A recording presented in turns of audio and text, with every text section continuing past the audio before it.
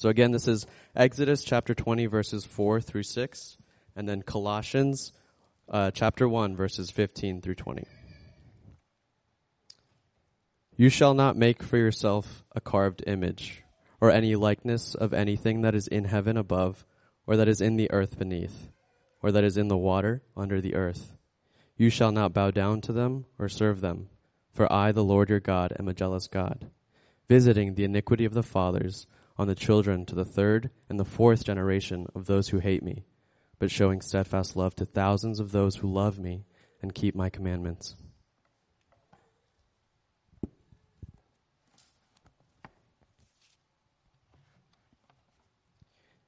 He is the image of the invisible God, the firstborn of all creation. For by him all things were created, in heaven and on earth, visible and invisible, whether thrones or dominions or rulers or authorities. All things were created through him and for him. And he is before all things, and in him all things hold together. And he is the head of the body, the church. He is the beginning, the firstborn from the dead, that in everything he might be preeminent. For in him all the fullness of God was pleased to dwell, and through him to reconcile to himself all things, whether on earth or in heaven, making peace by the blood of his cross. Thanks be to God.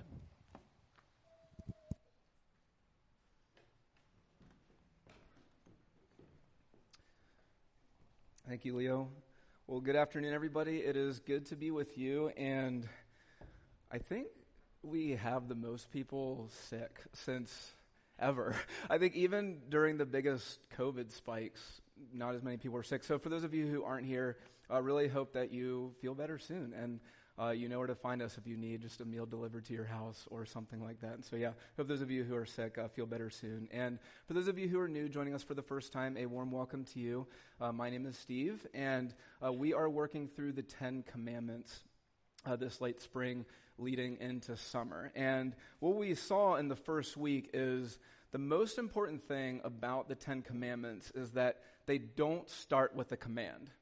They start with a preface. And so if you see in verse 2 of chapter 20 of Exodus, God tells Moses, I am the Lord your God who brought you out of the land of Egypt, out of the house of slavery.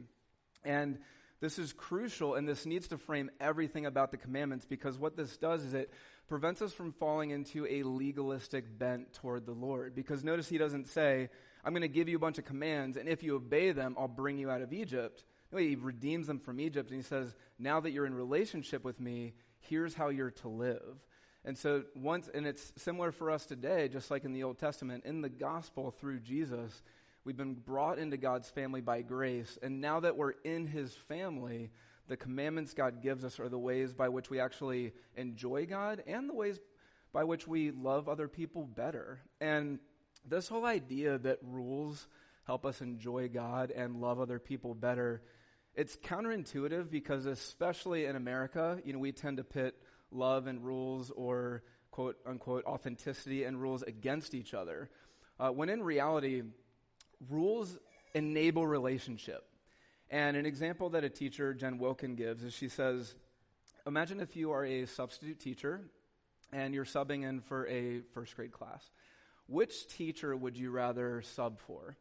The teacher who has, clearly posted rules on the blackboard that the students more or less follow, or the teacher who tells her class every day, the only rule is your passions and emotions are your God, and so follow them as far as they will take you, right? Like it's obvious what classroom you would want to sub for and why, because rules, they not only help the students in this case, right, respect the leader, but they also help the students relate to one another well. So they actually love one another and aren't, mean to one another and so forth. And so it is with the commandments.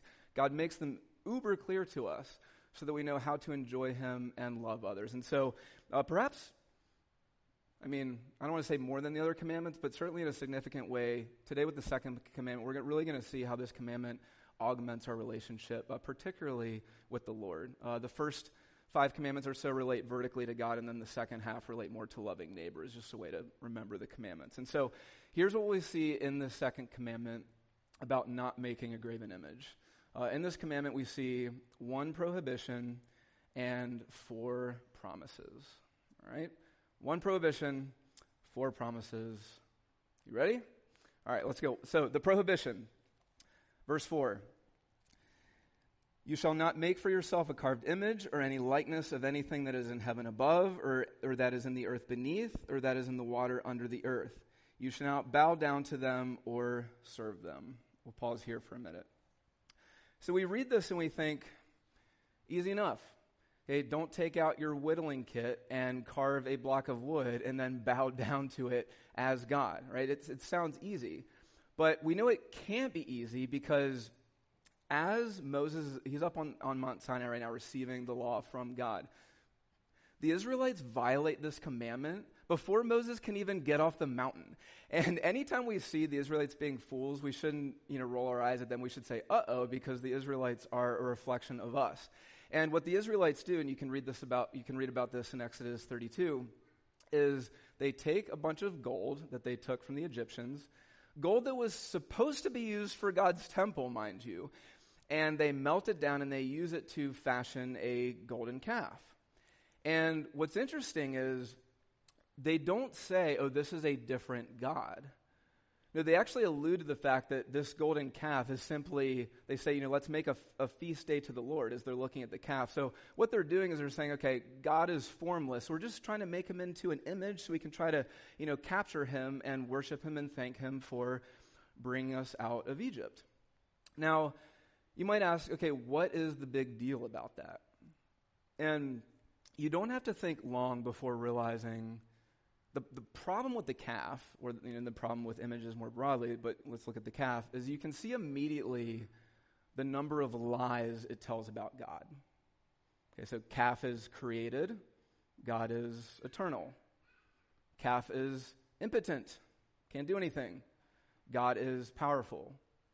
We could list 1,000 things, but that's the idea. And so what we see here in this prohibition to not make an image out of God is, the problem with making an image is either it lies about God explicitly, or it lies about God through misplaced emphasis. Okay, misplaced emphasis. So just some examples. You ever notice that for people, and you probably find this in your own life, like the images that people tend to select when they think of God correspond to their natural disposition? So the sentimental types, who say, well, God is a God of love, may primarily have in their mind, that painting my parents had in my house of Jesus holding the sheep. Like that's the only or main image they think about God through. Or something I've noticed, especially since 2016 or so, but is online, you have, a number of professing Christians who make a lot of very hostile and combative comments online. And this is a pattern I see almost over and over again. Someone inevitably comments, hey, you proclaim to follow Jesus. Don't you think that maybe not being a jerk is a good way to start? And 9 times out of 10, they respond with, well, don't you know Jesus drove out the money changers out of the temple? Because that's the image they have in their mind. And yeah, Jesus did. How many hundreds of times did he go to the temple, though? But that's the image that they want to hold to, right? Because it corresponds with their disposition. And so one reason why we have to develop a more expanded view of God, why reading the entire Bible for you, devotionally and private, why we want to go through the whole Bible here is so important, because it makes sure that we don't remain locked into our natural temperament. Because even if the image you have of God is correct, your relationship with God, and then therefore your relationship with other people, is still going to be very limited, right? Because you're locking yourself into only one dimension of God. Okay, so that's one danger of an image. We tend to place a misplaced emphasis on God. But there's another reason why God prohibits making an image. And so let's go back to the calf. I think the most appealing part about the calf is it doesn't speak. So it can't challenge you. And so one of the ways that we tend to make God into an image is we amplify his voice to make him care about the things that we want to care about, right? But then we mute him or silence him about the things that we don't want him to care about. And so some of us, may turn up God's voice when it comes to the fact that racism and discrimination are evil, and they are. But then mute God when it comes to the fact that we should be sacrificially generous with our money towards his kingdom. Or we might listen to God when it comes to our sexuality, right? But then we mute God with respect to his deep concern for the refugee, the poor, and the immigrant. Or even just more broadly, often we tend to just assume God likes the people we like and he hates the people we hate, right? We don't want to hear about how he tells us to treat those we hate. And the author Anne Lamont, she put it this way, where she said, something to the effect of, she says, you can assume you've made God into your own image if it turns out this God hates all the same people you do. Like, that's so good. And it's so true. And so that's another way we tend to make God into an image, right, is we just silence him on things we don't want him to talk about. And so as we transition from this prohibition into the promises we get, which are quite incredible, something that I think needs to be addressed because of what has been dominating your news feeds over the past 2 weeks is something that this commandment clearly applies to, and that's the leaked opinion, right, that the Supreme Court leaked about the Roe case. And this whole topic, right, is so charged with pain and emotion, and rightly so. And because it is, often we don't talk about it in the church. Or if we do, we talk about it very poorly.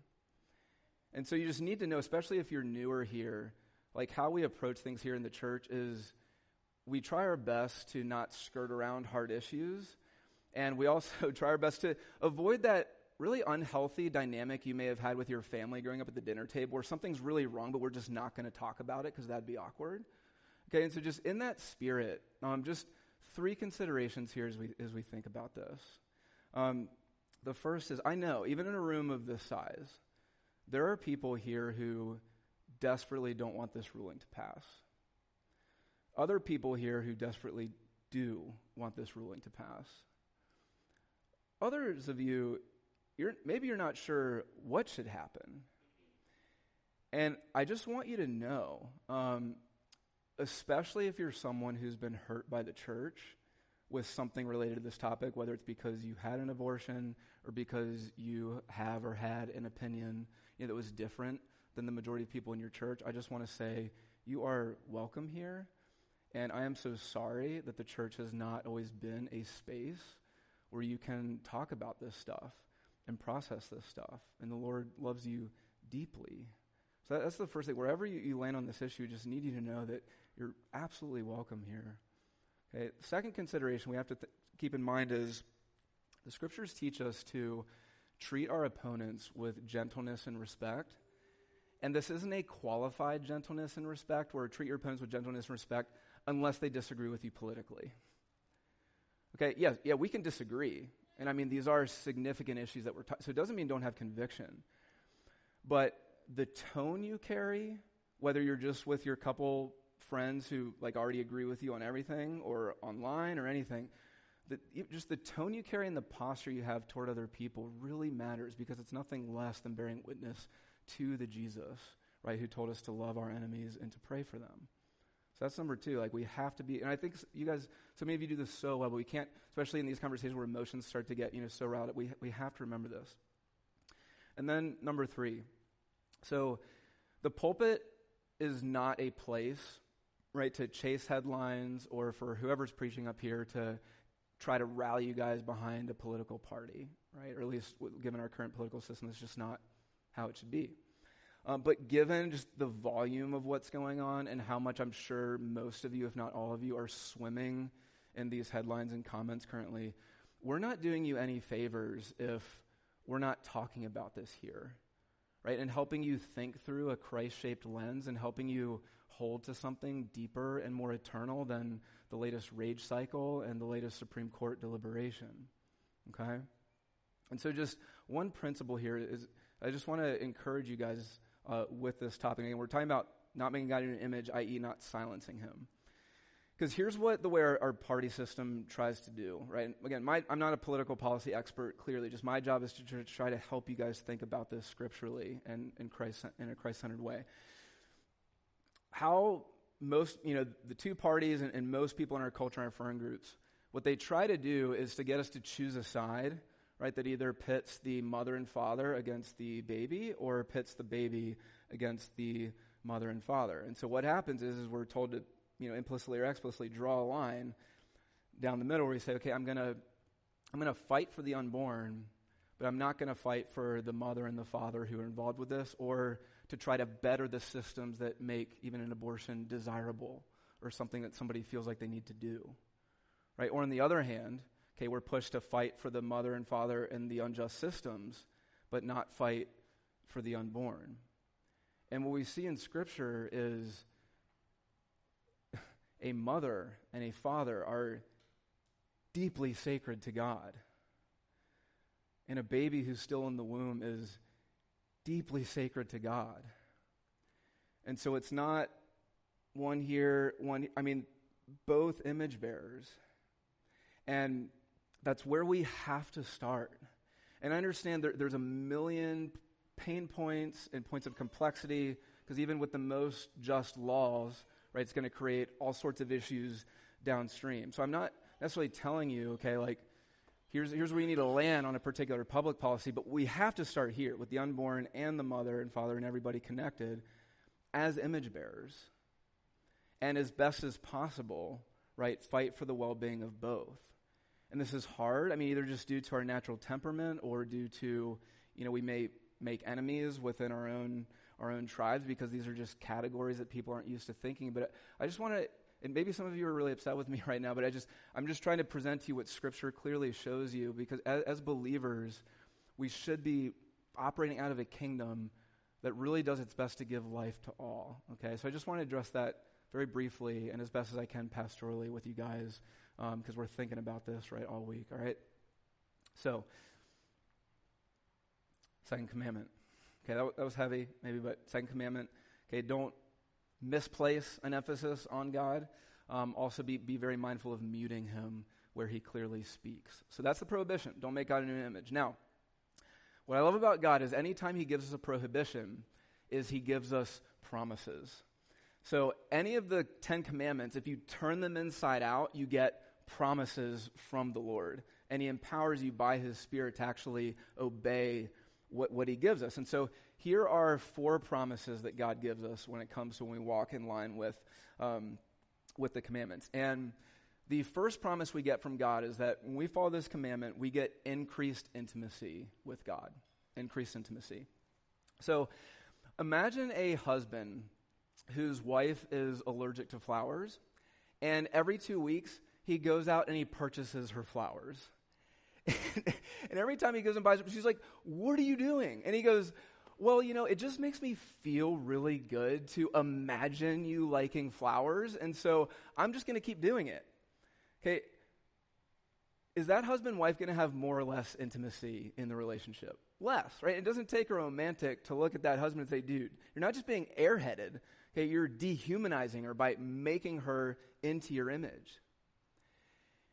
And with God, when we look at what he reveals about himself and the commandments he gives us in Scripture, when we say, "Oh, I'll take this, but not that. I want you to work on me here, but I don't want you to change me here," what we're doing is the equivalent of insisting on just continuing to give God flowers, even though he says, "I hate flowers." Pretty sure God loves flowers, by the way, right? But that's the equivalent. And so just as you think about this, just think about the areas where, and often we need community to help us see this, but where are the areas where you tend to resist the things the Lord says? Right? So it may be in the realm of caring for the poor. We have a great mercy ministry for that. Okay, it might be in the realm of Christ making it very clear to be involved with the local church if you follow him. It might be in the realm of sexuality. It might be in the realm of giving generously of your finances. Right? All of us are going to have areas, right, where it pricks us when we think about obeying the Lord there. But what the promise is, contrary to God's law, when we follow it, inhibiting intimacy, it enhances it. right? Similar, go back to the husband and wife, right? If he's actually walking in accordance to the character of his wife and looking at what she likes and doesn't like, they're going to have more intimacy. And for us, oftentimes, not always, but sometimes when we feel a disconnect between us and the Lord, oftentimes it's just a matter of walking in his ways and obeying him. And as we do that, we actually get to experience him more. Because that's the first promise. It's a promise. We get increased intimacy from God when we obey the fullness of the Lord. Okay, number 2, what's the second promise we get? Expanded worship of God. Expanded worship. So this is a prohibition, but counterintuitively, this is a prohibition that prevents us from limiting our worship of God, and instead it expands it. And here's what I mean. So some of you may have friends, or for some of you, you may be this person, where when there's a great book you like and a movie comes out that's it's the movie version of, what's that called, like a video adaptation, something, of the book, you refuse to see it. Okay, and so this happened. I had a number of friends, and Kelsey was this way, with Harry Potter, right? Like, loved Harry Potter. So when the movies came out, just wasn't going to touch it with a 10-foot pole. Ender's Game, atrocious adaptation, right, of a great book. And why do we do this? I think one of the biggest reasons is because we're afraid, right, that when we go from audio-only format to video, where we see images of this story. Now, it locks us into the images that the creators gave us, right? And so it stops our reflection, it stops our imagination. And the story, in a lot of ways, actually becomes more narrow, right? Because we can't keep imagining based on the words alone. And so what's really neat about God forbidding images is it's an invitation to expand our worship of him.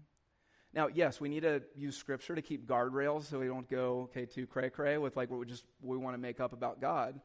But this should push us, as we think about worship of the Lord. So in one sense, it should push you. Even this is a tangential application, but it is an application. When you think about the worship style here, for a lot of people, music is just very polarizing. And if it's a song or a style that you just don't like, you just shut down and you zone out. You're like, oh, this is stupid. I'm not even going to sing along. Right, but if it's like a beat or a style that you love, like you're going. Even in this church, you might start clapping a little bit. But an encouragement here is, regardless of the style of song, right, that's being played, or the leader who's up here leading, just want to encourage you to step into the genres that maybe you don't naturally resonate with, because you'll actually get to experience more of the Lord. And another application of this is, so the first one with increased intimacy, that had a bit more of an edge, right, with thinking about the commands we don't like. With expanded worship, just think about the images of God that you have in your mind and consider if they may be limited. So, over Easter, we looked at the story Jesus tells of the Father sprinting to embrace his Son. What if that only scratches the surface of God's happiness toward you? Right? Or as you think about God's presence with you, God giving you wisdom, Jesus interceding for you and praying for you, what if that only scratches the surface of the character of the one you're in communion with? And it does, because he's an infinite God.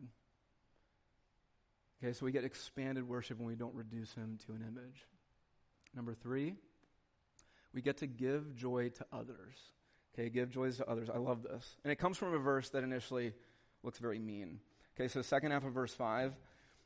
Okay, so don't bow down to images or serve them, for I am the Lord your God, for I, the Lord your God, am a jealous God, visiting the iniquity of the fathers on the children to the 3rd and the 4th generation of those who hate me, but showing steadfast love to thousands of those who love me and keep my commandments. What is that about? Okay, so visiting the iniquity of the fathers on the children to 3rd and 4th generation, but showing steadfast love to thousands of generations to those who love me. And what God's getting at here is the simple fact that sin for the worse and obedience for the better always have social ramifications.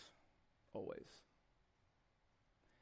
And social and generational ramifications. And, you all know, I'm sure, the older you get, the more you realize that the vices and weaknesses and destructive habits of your parents and grandparents and the great parts about your parents and grandparents have radical effects downstream on you, for better and for worse.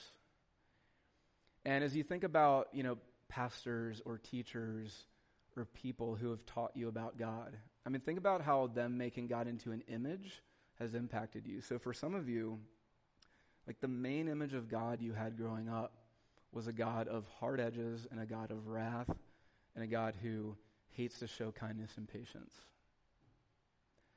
and doesn't actually move toward you in your sickness and weakness rather than away. Think of the impact that's had on you. Okay, others of you may have been taught or just shown growing up that God is a God of primarily feeling and no thought. Okay, so if you're not weeping in church every Sunday, then something must be wrong with your relationship with Jesus. Or if you're sad or depressed, you must be angering God. Okay, because if you loved him more, you wouldn't feel that way. Okay, think of the impact that's had on you.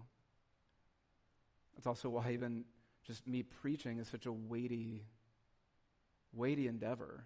Okay, because I can't, try as I may, give you the perfect and full image of God. But the positive side of this is the more you grow in worshiping the fullness of God and obeying the fullness of God, this brings so much joy to other people. Okay, and so notice how he says, iniquity is visited to the third and fourth generation, but steadfast love to thousands of generations. What God's saying here is, I limit the effects of sin, but I love to multiply the effects of worship and obedience to others. Okay, and so when you worship God in this way and obey him, you actually impact some people you're never going to see in this manner. Okay, that's really powerful. Number 4, okay, not just joy to others, but it gives joy to you. And that's what we see in the passage you read in Colossians 1. And so we're told not to make God into an image because images diminish God, they manipulate God, they mute God. Okay, so we are not to make an image. But 2,000 years ago, God did something that confounds the sensibilities. He made himself into an image. He made himself into a human. And what we're told about Jesus in Colossians 1, starting in verse 15, Jesus is the image of the invisible God. For by him all things were created, in heaven and on earth, visible and invisible. In him all things hold together, and he's the head of the body, the church. He's the beginning, the firstborn from the dead, that in everything he might be preeminent. For in him, in Jesus, all the fullness of God was pleased to dwell, and through him to reconcile to himself all things, whether on earth or in heaven, making peace by the blood of the cross. And so all the images we make, they reduce God, they can't speak to you, and they can't heal you because they can't make you new. But in Jesus, the eternal God made visible, we see someone absolutely surprising and someone so beautiful that not even our best artists could have come up with. Okay, because when you look at the life, just consider the supreme beauty of Jesus. He combines tenderness without weakness, right? Strength without harshness, holiness without self-absorption, passion without prejudice. He was hungry, but he fed thousands. He was wearied, but he is the rest for the weary and the heavy laden. He weeps, and he causes tears to cease. And maybe most beautiful of all, Jesus is infinite in power, but he only uses his power to heal. He raised a little girl from the dead. He gave a paralytic the ability to dance. He dried Mary's tears. And then he went to the cross to use his power to do all of those things for you. Because while we make God into an image in order to silence him and to diminish him, to use for our own ends, Jesus diminished himself in order to make you a child and friend and make you whole. And here's why this gives you joy, because Jesus' works are so powerful that what are we told at the end of Colossians 1 and verse 20? Through Jesus, he reconciles us to himself. So what this means is the more you get to know Jesus, the more you obey Jesus, you actually become more like Jesus. Your emotional world expands, right? You become more resilient without being cynical. You can become more passionate, but without being harsh toward those who oppose you. And maybe most comforting of all, you can become the kind of person who still has a fountain of joy underneath your tears because you know that sorrow and death and sin have been broken.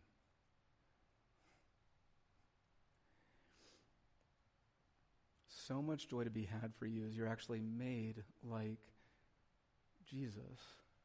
The Colossians 1:15 through 20, Jesus.